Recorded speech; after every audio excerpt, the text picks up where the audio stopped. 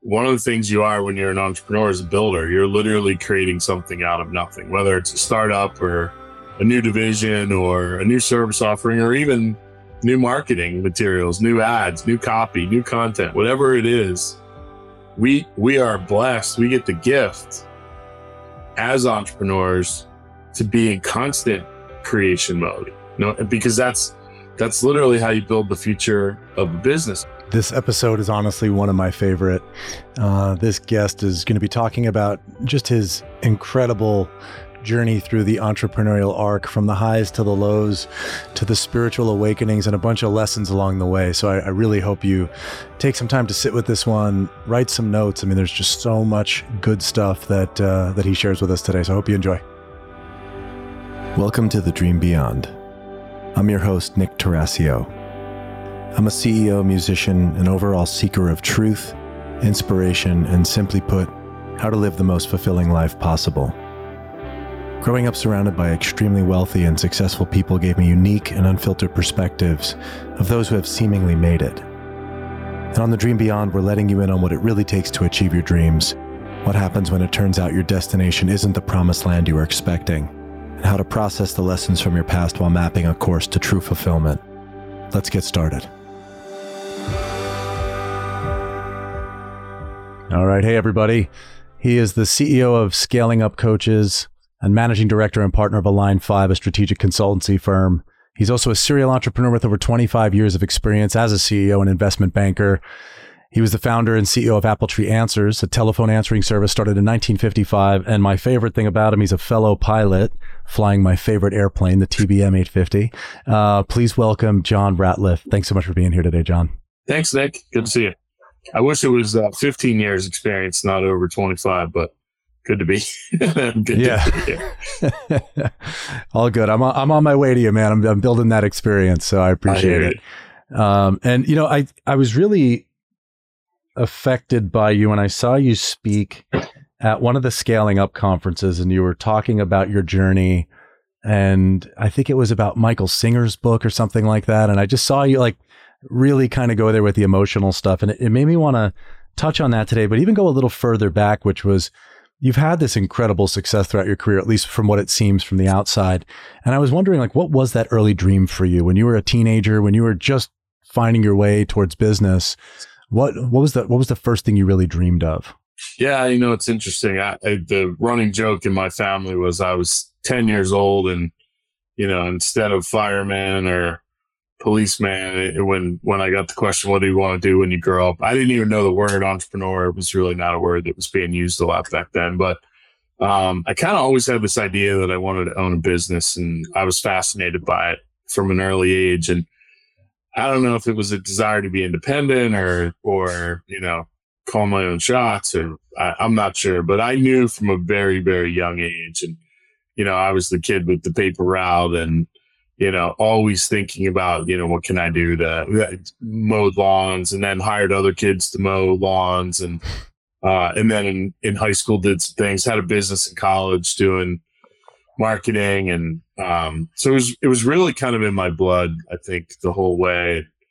Then I got out of college, and I worked for a wireless phone company for about 6 or 7 months as a commission-only salesperson, and then convinced the carrier back then to let me open my own stores. I was the ripe old age of 22, and the rest is history. So I haven't worked for anyone since that. That was one of the 2 jobs that I ever held, was the commission-only salesperson selling wireless phones. So where do you think it came from? You said it was in, you know, you felt it in your blood, but who inspired that, or where do you think the source was for you?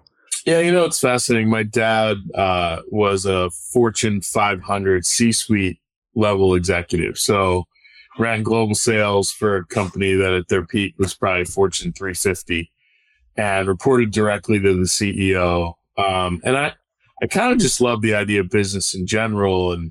But what I didn't love watching my dad's career was how long it took him to get into the C-suite. So I thought, you know, the quick solution is you figure it out on your own and you start your own company. And so I think my love of business came from watching my dad and kind of how he operated in the business world. And then I think my impatience was probably what led me to pursue the entrepreneurial route. It's funny, I interned at the company that, that he worked with in college.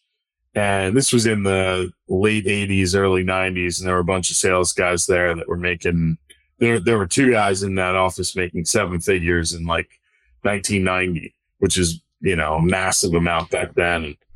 And I knew then I wanted to be entrepreneurial, and they were like, "You're crazy. You should go work in corporate America. And this is where, this is where you can make more money than anywhere else." And, in hindsight, I still stand by my decision to be an entrepreneur, but there was certainly some pressure early on to go a different path. But I think that was probably why I didn't want to wait. I didn't want to take the time. It's probably why I'm not a doctor. I didn't want to do 12 years of medical school. I wanted to kind of make my mark straight away. I didn't even want to go to college, to be honest with you. I like you speak about becoming a doctor like a jail sentence. I don't want to do my 12, It's my younger brother's a neurologist, and I watched his career, but I think he was in his early to mid 30s before he actually got to get out in the world and kind of do what he does. So maybe it's my impatience. I think that's probably, in hindsight, my massive level of impatience that led me to be entrepreneurial. And then once you got there and you started your own business and you were kind of moving through that, was it different than what you thought the dream would be? Like, was the dream to own a business and to be running a business? Was the dream to exit a business? Like, I'm curious how that compared to the reality of it when you were actually in the trenches.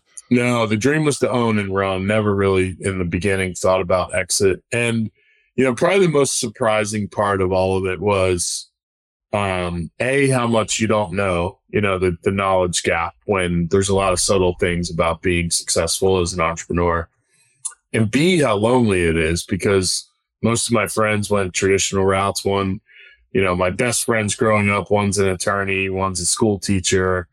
And, when you sit around, it's difficult to explain the entrepreneurial journey to others. And that's, we'll get to the Michael Singer stuff. I think it really creates kind of a sense of loneliness. And I actually believe that one of the things that leads you to be entrepreneurial, certainly ADD is, most entrepreneurs carry the ADD trait. So you're just sort of antsy and unsettled. And I think that's part of it. But you also see things in the world that aren't optimal, and you have a desire to make them optimal. So I think it can be frustrating. It can be lonely. It can be hard to talk about. And that was probably the biggest surprise. And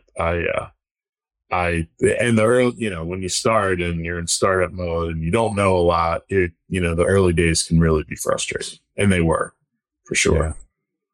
Were there actually moments where, you had that corporate person you were talking about in your head who was saying you should have gone this path? Did you have those moments of the incredible self-doubt? So I started a wireless company 7 months after, working for the one real job that I had, and managed to sell that business actually to my former employer about 2 years later, and started the call center business, which turned into Apple Tree Answers. And that business was 24/7, 365, and started completely from scratch. And I did a lot of the shoulder period work where, someone had to be there around the clock to answer the phone. I was trying to build the business during the day, and we had some people that were in during the day to answer the phone. But I lived at the office. It was in a commercially zoned apartment complex, and I lived in the office, and I would do all the overnights and weekends. And there were literally weeks and possibly months where I never left the office because I was the one answering the phone. And there was a moment about 2 years in, it was 4 a.m. on a Monday. So I worked the entire weekend by myself. It was Saturday night, Sunday night, and then Sunday into Monday. And I had not slept more than 2 hours in probably, 4 or 5 days. And I had a big buzzer next to my bed. So when the phone rang, the buzzer would go off and wake me up. And we had residential neighbors upstairs. They love that. But so the buzzer would go off, and it would wake me from a dead sleep, and I'd go and stumble in and answer the phone. And it was about like I said, 4 a.m. Monday morning, and the buzzer went off, and I was done. I'd had enough. And the way I had it set up, so I was sort of sounded awake enough to actually be on the phone. I had to walk by this closet in the apartment, and all the equipment for the call center, like the phones and the computers and stuff, were in this closet. And I walked by, and I glanced in there. The light was on, and I'm like, I'm done. I've had enough. And I went in there, and I literally grabbed kind of the mainframe computer switch that ran everything, and I put my hands on it. And I was going to yank it out. It was attached. So I was going to yank it out of the wall, throw it on the ground, and sleep for 2 days because I was done. And I put my hands on it. I reached out and I grabbed it.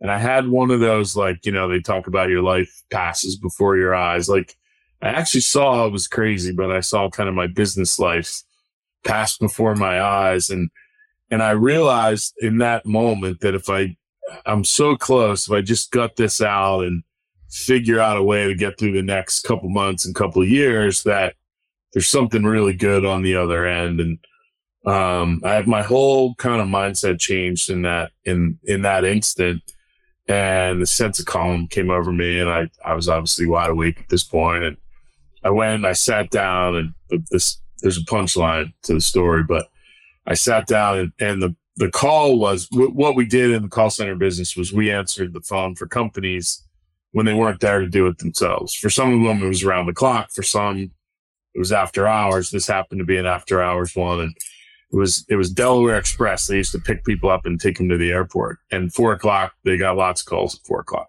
in the morning. So I sit down to answer it. I'm all ready to help this person figure out how they're going to get to the airport, or their driver's not there or whatever. So I answer the phone. I said, "Good morning, Delaware Express. How may I help you?" And I hear a voice on the other end of the phone go, "Oh, sorry, man, wrong number," and hangs up. So I almost threw it all away over a wrong number for one of our clients. But it was that moment where I just had enough of a shift that I knew if I got it out, I was gonna be okay. So that was it lasted an instant, but I was ready to be in the C-suite in that instant for sure. But how did you make meaning of that on the other side? I mean, it sounds like now you've put it into a clear box of like, oh, that was in many ways my life flashing before my eyes, and I saw the two paths in the moment. I mean, did you think you're crazy or delusional, like, or was it really this knowing that came over you of like, that was something beyond me?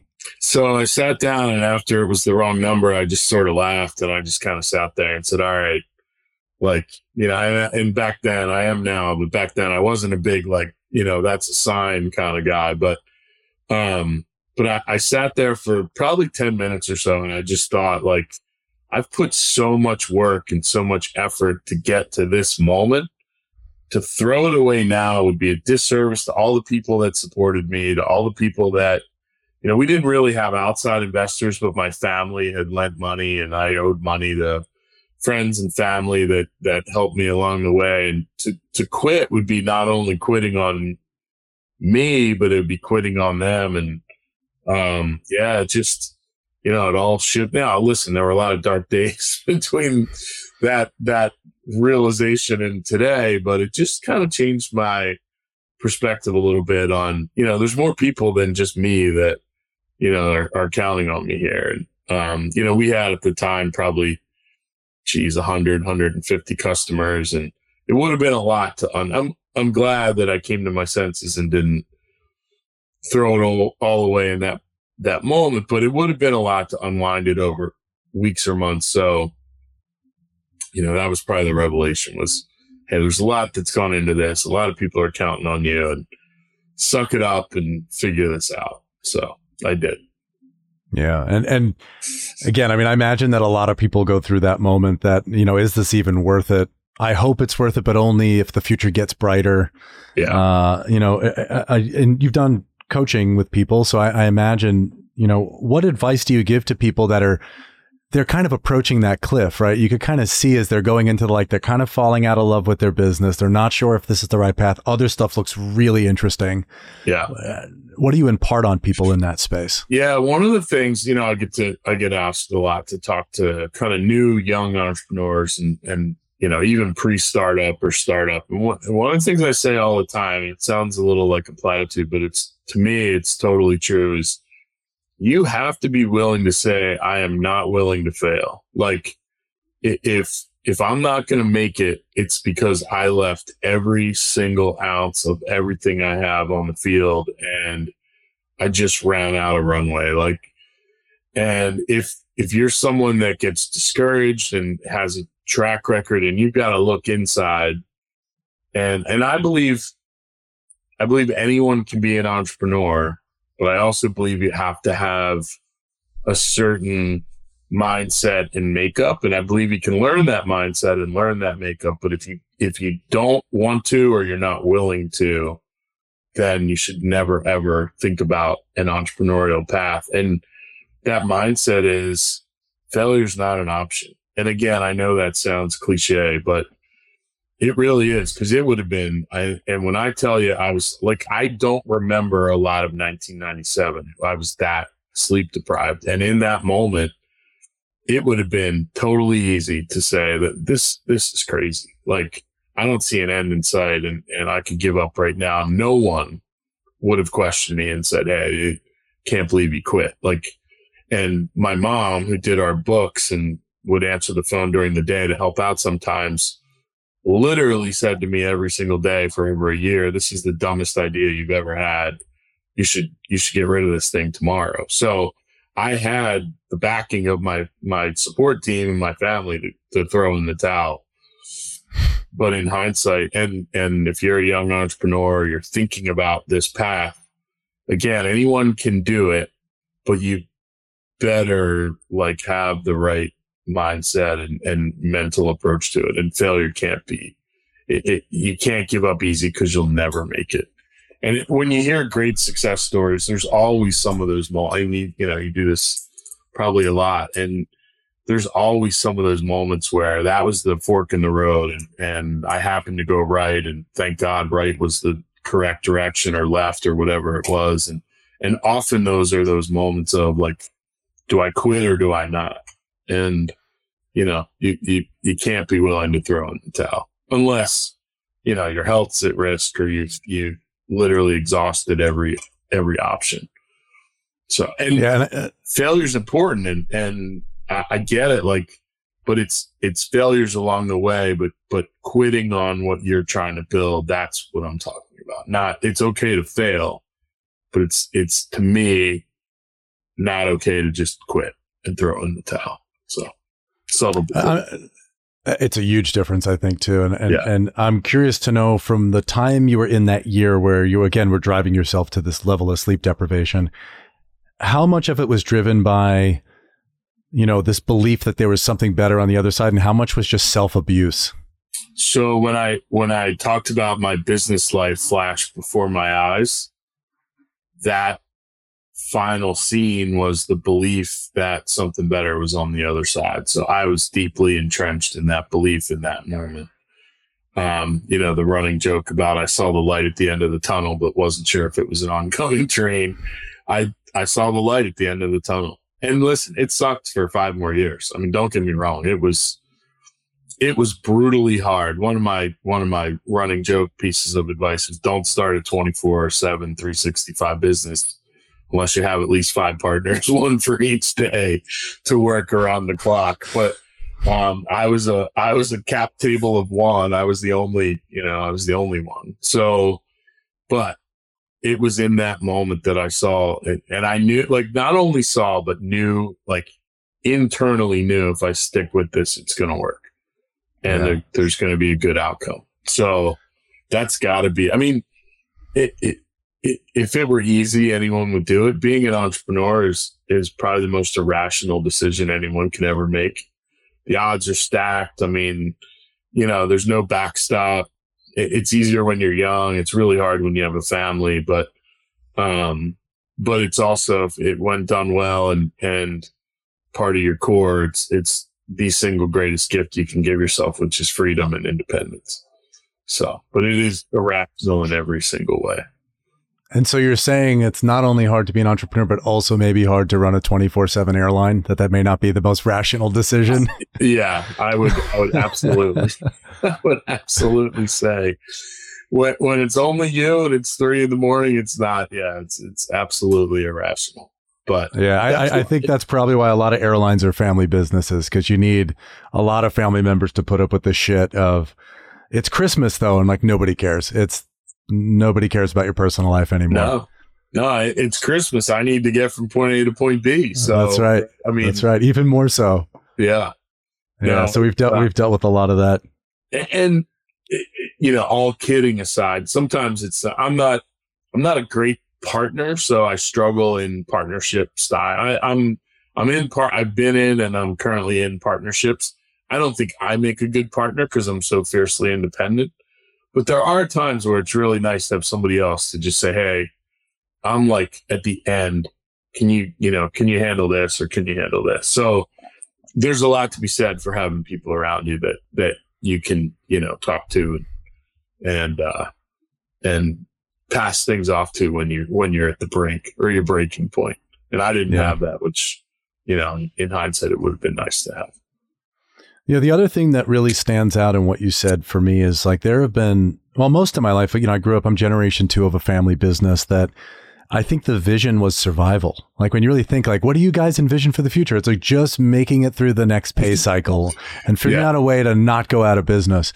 But, there were times where we just kind of adrift and didn't have a vision of the future. And what you said about having that vision, if it will get better, that sounds like the true north of anybody. I mean, even if it's a relationship that's hard, right? If you're like, I'm in a marriage that's really difficult, having that vision of the future seems to be the lifeline that allows people to muster that last bit of energy and push through. Yeah. And, when you said that really brought that to me, where like my hardest years were the ones where I didn't know where I was going. Yeah. I didn't know why I was working so hard. It's fascinating. I think, and especially that I've tripled down on this thought, but I think the most important skill an entrepreneur possesses is creativity. And that was never more apparent. Like I said, I tripled down during COVID. I think that's 3 times more important than it was in 2019. But even in 2019, I think the most important skill you can possess as an entrepreneur is creativity. The second most important skill is optimism, because you have to be the second that you're pessimistic about the future, you start making suboptimal decisions subconsciously. If you don't see a brighter future, there's a really, really good chance you're going to make suboptimal decisions. So if you can muster, even in the darkest days, you can muster some semblance of optimism. I think that can be the sort of the energy that propels you through. And, I know some pretty rock star entrepreneurs' names that you would know. And that's one of those skills that I'm always amazed that in their darkest days, in the face of like, this is impossible, they're still optimistic. And I've learned those lessons from some of those people around me. So it's been pretty cool. Yeah, the pandemic was a great lesson in that. I remember when we first went into it, we doubled very early in the pandemic, partly because when people were basically protecting their cash, we went out and bought anything we could buy that fit with we were hire people, hold all of our people, buy new planes, because the thought was if the whole industry goes to zero, I'd rather go down in flames. Like, let's have fun with this thing. Yeah. But if it turns the other direction, we might as well play for the win. Yeah. And you're right. If we hadn't had that moment of, there's actually a lot of hope here, I think we would have missed the boat and we would have been stuck defending this square when everyone else had already placed their bets. Yeah. And that, you say an interesting thing when you talk about defending the square. Sometimes when you've started to taste or have some semblance of success, you're playing not to lose instead of to win. And with our coaching community, we really saw there were 3 very distinct mindsets through the pandemic. And we changed from, we used to get on a call with our coaches once a month. We were doing 2 or 3 calls a week at one point just to see. And it was cool because we have 250 scaling up coaches all around the world. So we were getting to see the pandemic from a global perspective. We had a coach in China, for instance, that was like at the tip of the spear, and Europe and South America and, Africa, a couple coaches in Africa and India. And we really saw 3 distinct kind of mindsets. And one was, there was a group of entrepreneurs that were being coached by our clients that just went into motion. Like, as long as they were in motion, they weren't really thinking about what they were doing, but they had to just take action. Like, that was their And I'm talking about in the very early days, the March, April days of 2020. Yeah. And then the second group, total deer in the headlights. They just froze and didn't know what to do. And their fear, like, literally caused them to be like completely stuck and no action whatsoever and no creativity or thinking.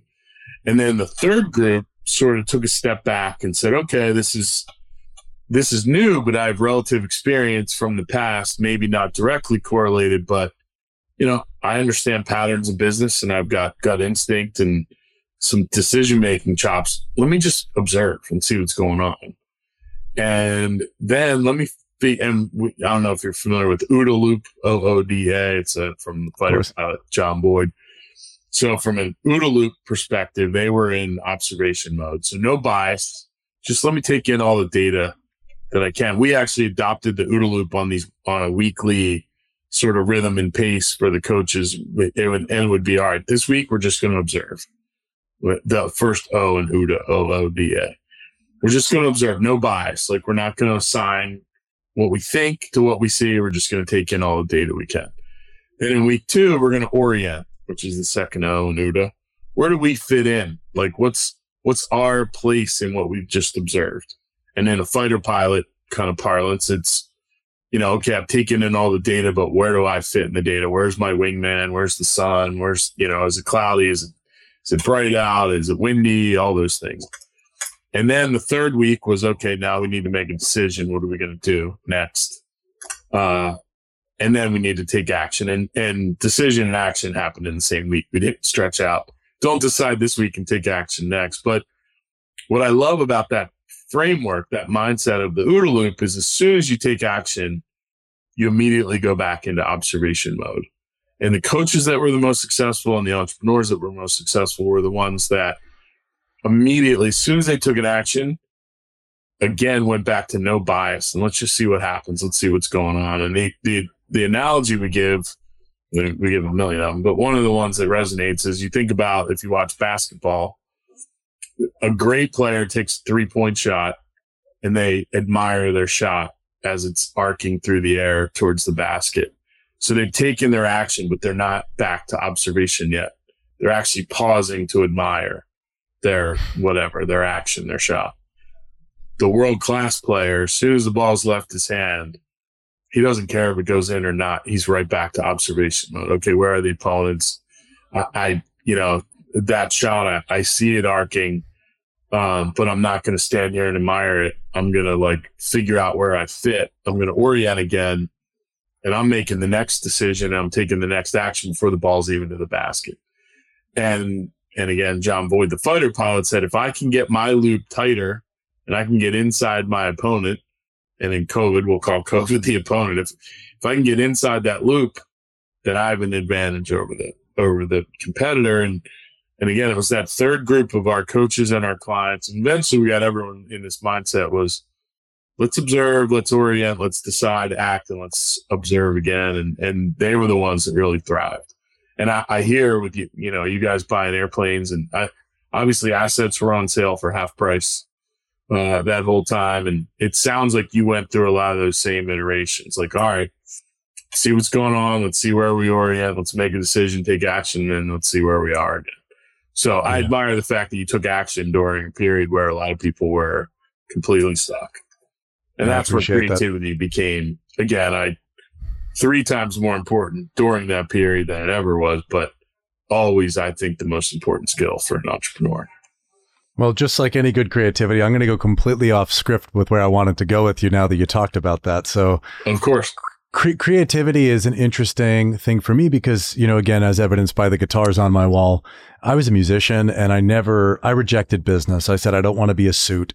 Yeah. Something about being a suit just scared the hell out of me. It was like, that's just death while I'm still alive. And only to find out that for me, going back to the visioning, is that I saw the most important creative act I need to have is to paint a picture so compelling of the future that people would dedicate their life, their time away from their family to help build it. And when it got hard, they'd be like, it's still a really beautiful picture and it reminds me of what's possible. Yeah. And it's really that I was like, wow, writing a song is one thing. building a vision of the future that hasn't happened yet, that is just a whole other level of artistry. Yeah. And so I am curious to hear more about how you see creativity showing up for you or some of the other people that you've worked with, because I've never really made that connection that maybe I'm actually a good entrepreneur because I may create, the creative part of me, not in spite of it. I mean, one of the things you are when you're an entrepreneur is a builder. You're literally creating something out of nothing, whether it's a startup or a new division or a new service offering, or even new marketing materials, new ads, new copy, new content, whatever it is. We are blessed. We get the gift as entrepreneurs to be in constant creation mode. Because that's literally how you build the future of a business. And again, I admire the people that show up to make our creative visions reality. And how can we compel people to be part of what we want to create? But if you don't create a compelling vision, there's no place for people to show up to play in that game. And I also believe that one of the reasons you're so drawn, and again, I'm going to be super assumptive, but my oldest, I have a 20-year-old who's a singer-songwriter. I was just on a United flight, and one of the movies in rotation on the United flight, as a 20-year-old, he's got a songwriting credit in that movie. So he's at the top of his game, and I've watched him grow up as a creative. But one of the things that really compels him, and I would imagine you, is his creativity, the ability to move other people, right? So you write a song, you write it for yourself first, but you also write it to be out in the world and inspire others. It's no different in business. Creating a really compelling vision for a business and building something from nothing. Businesses don't live in a vacuum. They exist to serve customers and serve employees and serve stakeholders. And without the creative energy that goes into the building of that, nothing happens. And probably the same reason you want to construct a song for you first, but for others to enjoy, is what drives you to build a business. For you first, but for others to solve a problem or get from A to B or show up to work and feel like they're part of something bigger than themselves. And I think that's our burden and our gift as entrepreneurs. And I don't want to, again, it sounds platitudey and cliche, but someone's got to build that stuff, right? Because if all of us were really good at going to work in other people's visions, there'd be no vision, right? Someone's got to create the compelling case. And yeah, that's the thing I love the most about being an entrepreneur is the creation part. So that's why I'm super, super like adamant that creativity is the most important skill. So yeah, it's again, as you were talking, it just really brought me through of how much both my music and my relationship to the business have followed the exact same arc, which is I used to suffer to create from my own pain. And I'm like, yeah, no wonder why I loved my family's business. It was the most painful thing I could imagine. It was the 24/7 sleep deprivation. I basically lived at the hangar doing the same things, 4 a.m. flights and all types of crazy stuff. And I was like, wow, this was, at the end of the day, I was self-referential. How do I make this thing survive for me and for my family? Yeah. And I've noticed over the last 5 years, this real shift into what is it like to create from abundance? Like, what is it like to create in service of others? My music has become that. My business leadership has become that, where it's like, yeah, I care more about the culture of the company than even what we do. If we have people that love their day and love the job and love the work that they do and customers that appreciate that, I don't really care what I'm putting out. I don't care if it's airplanes or, we're painting houses. Yeah. So it's really interesting to hear you say that. I've never really visualized how those two things were in lockstep. So it has been my spiritual path, which kind of tees up, I'm curious about yours. And that's really what I think drew me to you in the first place, was you talking about, I think it was being on a flight. And I don't want to ruin your story, but I remember you talking about reading one of the Michael Singer books. Yeah. Well, and I definitely want to get into that because it's such a cool story. But just taking one step back, for you, I would imagine there was a moment where, like, you grew up in a family business, and we see it again in our coaches community. We work with lots and lots and lots of family businesses, and in M&A, I've taken lots of family companies to market. There was probably a moment where you went from feeling like you were sort of forced into the family business as in an employment role, and quite possibly the worst possible employment role, because you didn't have a lot of choice in the matter, and someone else's vision was guiding what you needed to do at 4 a.m. And then there was probably a flip in the switch, like, hey, I have some say, I have a seat at the table, I have a stake in this outcome, and I can do some of the creation work. So we see that all the time in family business. But fast forward to Michael Singer and that whole piece to the puzzle. So, and the flight, you were right. So I battled depression, and I strongly believe that a lot of what compels people to be entrepreneurs is they are dissatisfied with the status quo. They want to go out and make change in the world. They want to create. And a lot of creatives battle depression. A lot of entrepreneurs, I think, battle depression. The stats say 7 or 8 out of 10 at some point in their entrepreneurial journey will have a moderate or greater depressive moment. For me, it started early on. I was a kid. I battled it through high school. I battled it through college, never talked about it. Kind of didn't even really acknowledge it to myself, but it was always with me. And the metaphor I use, it was like having a blanket. And there were sometimes the blanket was really heavy, or sometimes I was barely sort of cognizant that it was there, but it was always with me, and it was always sort of weighing me down. And then I go through there were some dark days, like I shared, ripping the thing out of the wall. That was a super depressive period. And so I go all the way through to the end, and I sell the company, and, should have been the happiest kind of set of moments in my life, but still battling. Like, now you sort of lose your identity and, and all the things that went with it. So it was really like, it actually kind of heightened my depressive state. And again, my arc was, from at times suicidal to times barely recognized that I was depressed, but it was always with me. And I was part of a group called Genius Network. I'm still part of it today. A guy named Joe Collis out in Phoenix. And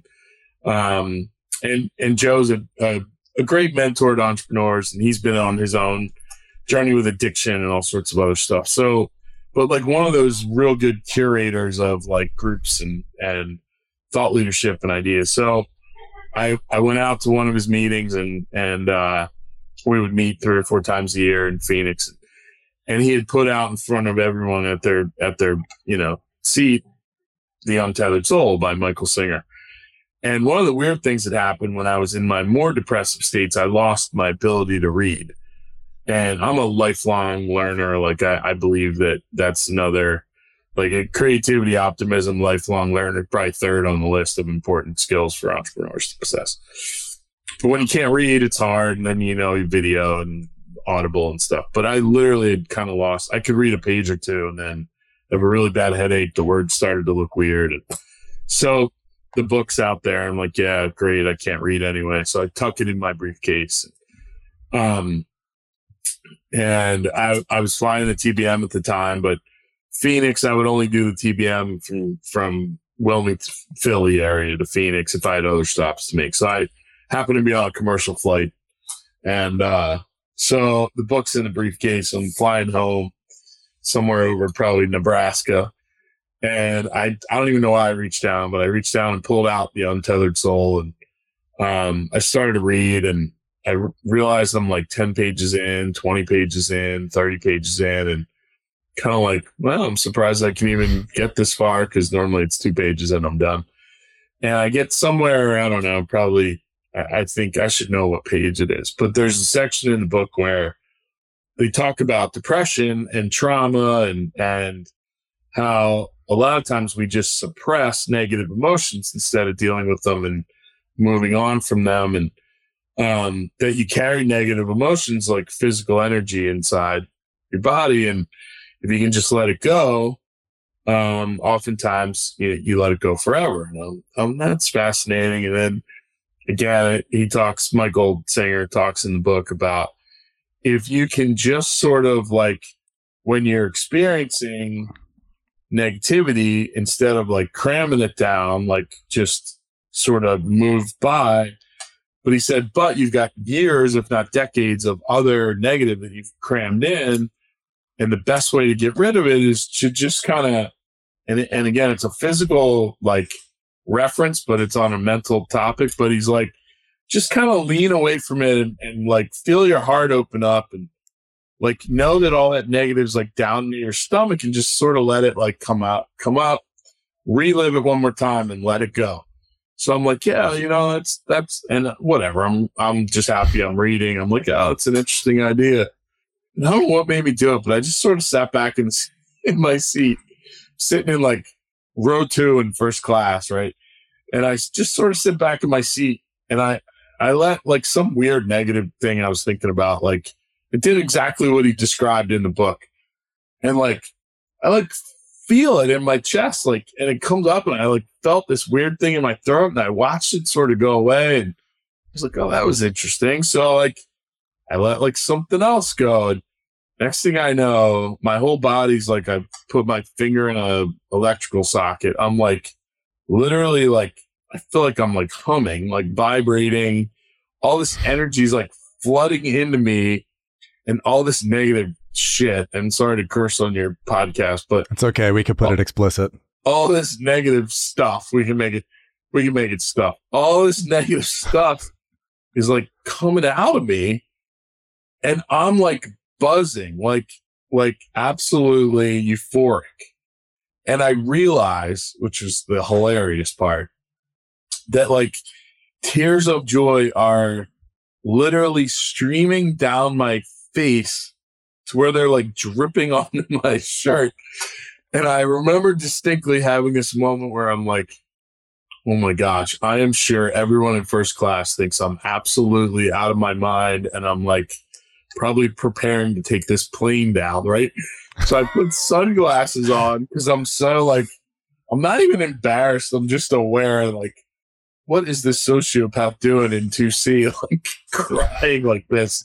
And it was not like, it wasn't like, it was just euphoria. Like just, so I get off the plane. I'm still like total, like vibration, like buzz state that lasted. And for the first time since I was 12, the blanket was gone. And I mean, like totally gone.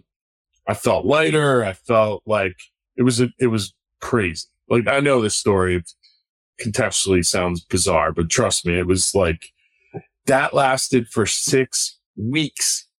And it was funny because I had a friend of mine that I hadn't seen in probably 6 months, and she FaceTimed me. She was doing an acquisition and she wanted to ask about it. And she FaceTimed me and she's like, oh my God, you look like you've lost like 50 pounds. I had not lost an ounce. But she noticed in the first 10 seconds on a FaceTime that this weight that was on me, which was this blanket, literally was gone. And it was, and I can't tell you how many people in that ensuing 6 weeks while I was still like totally connected to this energy were like, you look totally different. And nothing had changed except for that. So obviously, and I tell that story from stage, and I've recommended The Untethered Soul to thousands of people. I get people that I don't even know all the time come up to me and they're like, I can't believe it. That totally changed me. So for anyone that's, battling depression and it's not a cure all for everybody, but there's some great like mindsets in there about just how to release stuff that is not serving us at all, that we're holding on to just because we didn't want to deal with it in the first place. I mean, some of this stuff I was carrying around for decades and it all just sort of went. So it's a crazy story. It's crazy. And that's amazing. I had a spiritual awakening moment actually in the British Virgin Islands on Necker Island, but I was not a super spiritual person at this particular moment in time. I became one down the road. I am now, but I was not like, this wasn't a woo-woo, I'm like super spiritual. This was just a technique on how to get rid of negative crap that we're carrying around. So that's a beautiful story. Again, I was affected by it. I heard it like 10 years ago or 8 years ago or something, and it always stuck with me. I still, to this day, have people that will come up to me. And believe me when I tell you, I was probably with you, if you were scaling up, probably in front of 700 or 800 people. And I get emotional when I tell it. And it's hard to do that and be that vulnerable in front of that number of people. But I actually feel like it's my responsibility because it happened for me to go through it, to share it. So that's why I share it. I don't share it because it's fun to get on stage and cry in front of 7 other people, but it was the most powerful, to that point in my life, it was the most powerful thing I'd ever experienced. So it was crazy. It's a big one. And I think it's that weight.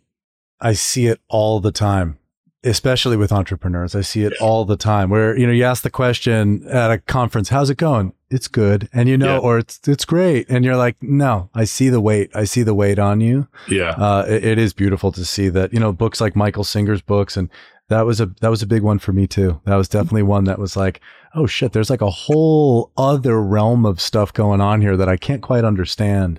Yeah. But coming through something like that and later finding a connection to spirituality, I am curious, what have you found, or what is the relationship to fulfillment as you've kind of gone through the door of, like, you had a lot of the external trappings of success. I mean, literally you're living I got the plane, I sold the company, I did all that stuff.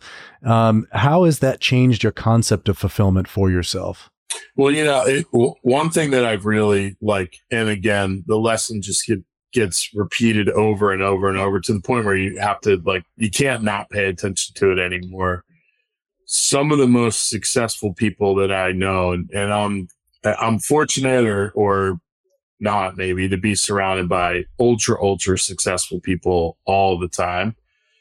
And the vast majority of them are completely unhappy. They're completely out of alignment. And the more unhappier they are, the harder they work, and the more success they find, and the more they chase it, the more unhappy they are. And it becomes this really disempowering circle. And some of the happiest people I know they have whatever level of success they have, but they're comfortable in their own skin. They're excited about the future. They love to be around their friends and family, and they're grateful for the littlest things in the moment. And they're not chasing stuff that at the end of the day doesn't matter. And yeah, I get it. It's easy to say that if you've had, kind of the successful outcomes that I've had, but I can tell you that at my peak of success, I was the least happy. And now I would say where I don't chase success anymore, and it's not, and I've invested a lot in others, and I've done a lot of things, and my level of success today is probably less than it was at its peak. But I find gratitude in things now that I used to not have time for because I was so busy chasing some ideal. So, and again, money can buy you happiness to a point where you've got enough to be an independent thinker and do the things you want to do. And so I'm not saying this is don't worry about making money, don't worry about being successful. But if you can't find gratitude along the way, you're going to chase happiness forever and be miserable. And that's probably the biggest lesson. There's a guy named Dan Sullivan. He's got an organization called Strategic Coach. I don't know. Do you know? Are you familiar with Dan? Yeah. Coach? Yeah, I know Dan. Dan has this great metaphor, and if we have time, I'm happy to share because I think it's super powerful. Let's do it.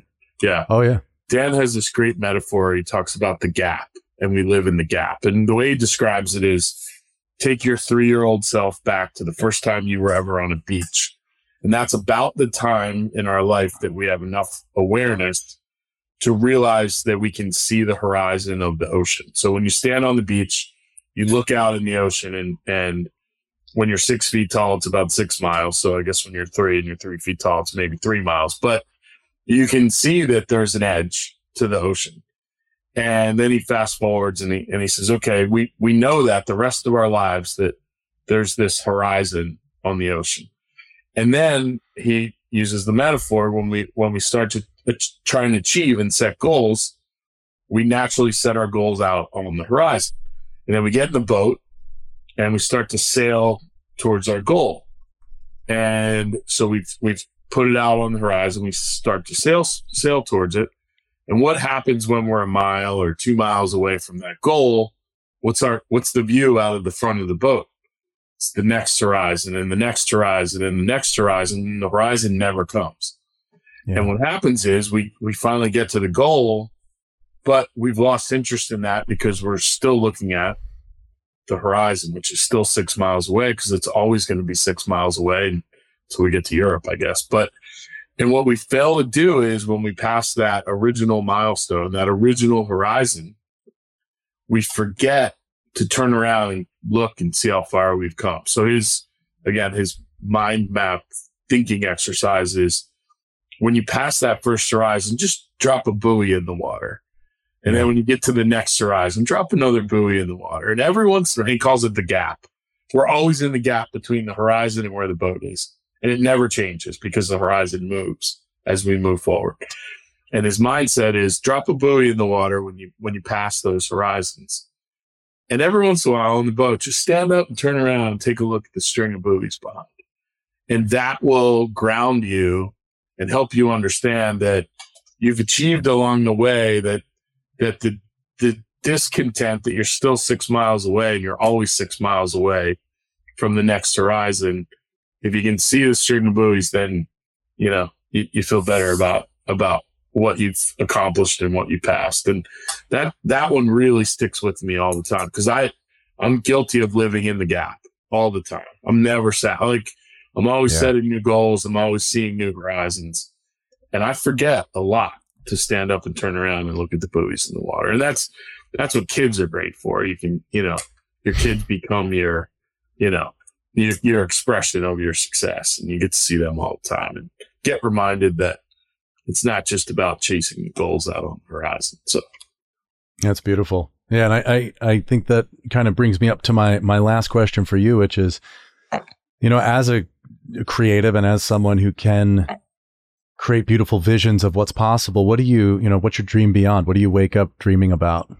So, I'm a huge believer in purpose, core values, kind of, and I really struggled for an incredibly long time with defining my purpose. And I always kind of knew, like all of us know, like sort of intuitively, what gets us excited and what we're about and what we stand for, what we stand against. But not many of us in our research or in our world have really been able to articulate it to a point where it's compelling.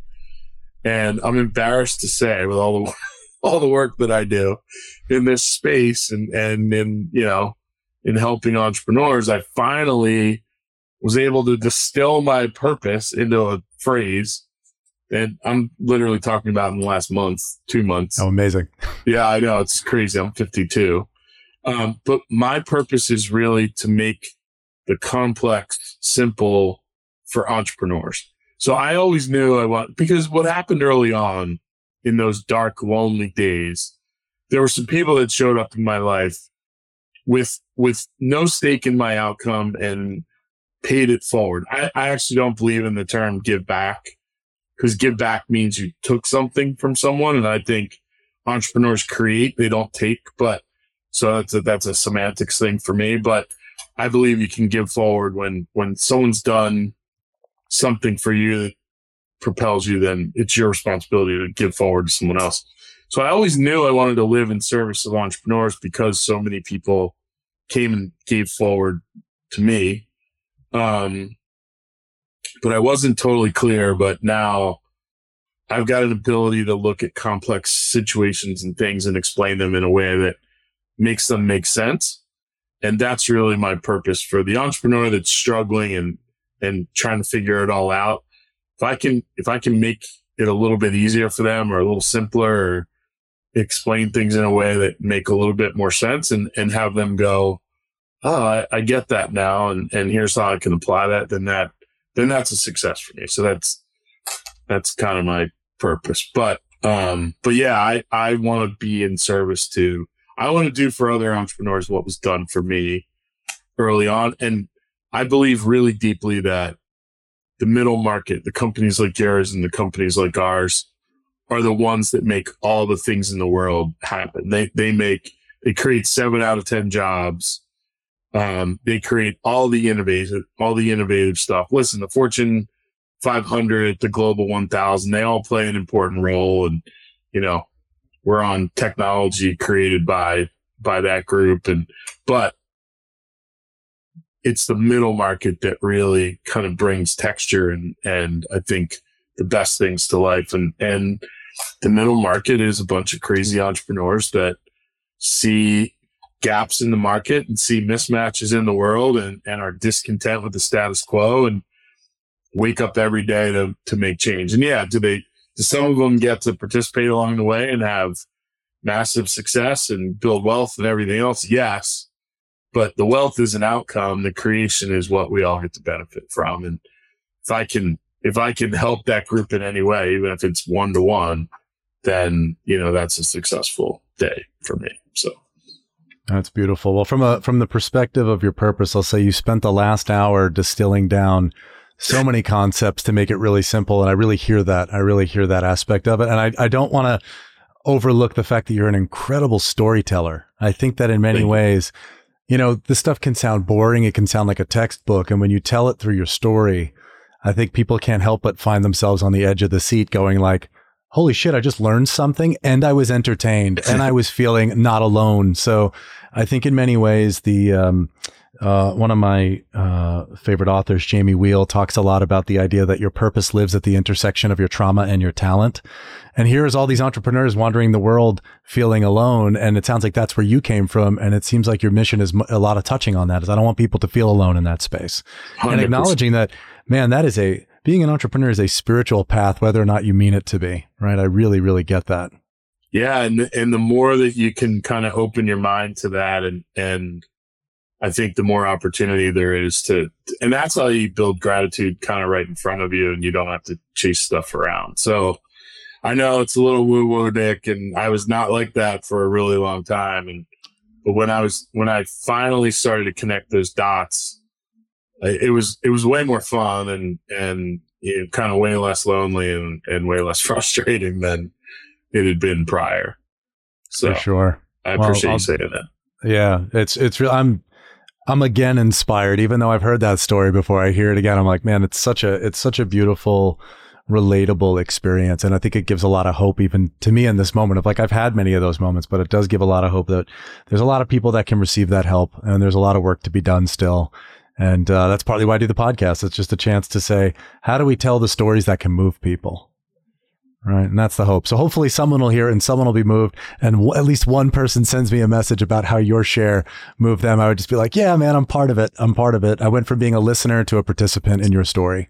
It's fascinating you say that too. I was with a group last week on a really cool trip that we go on every year.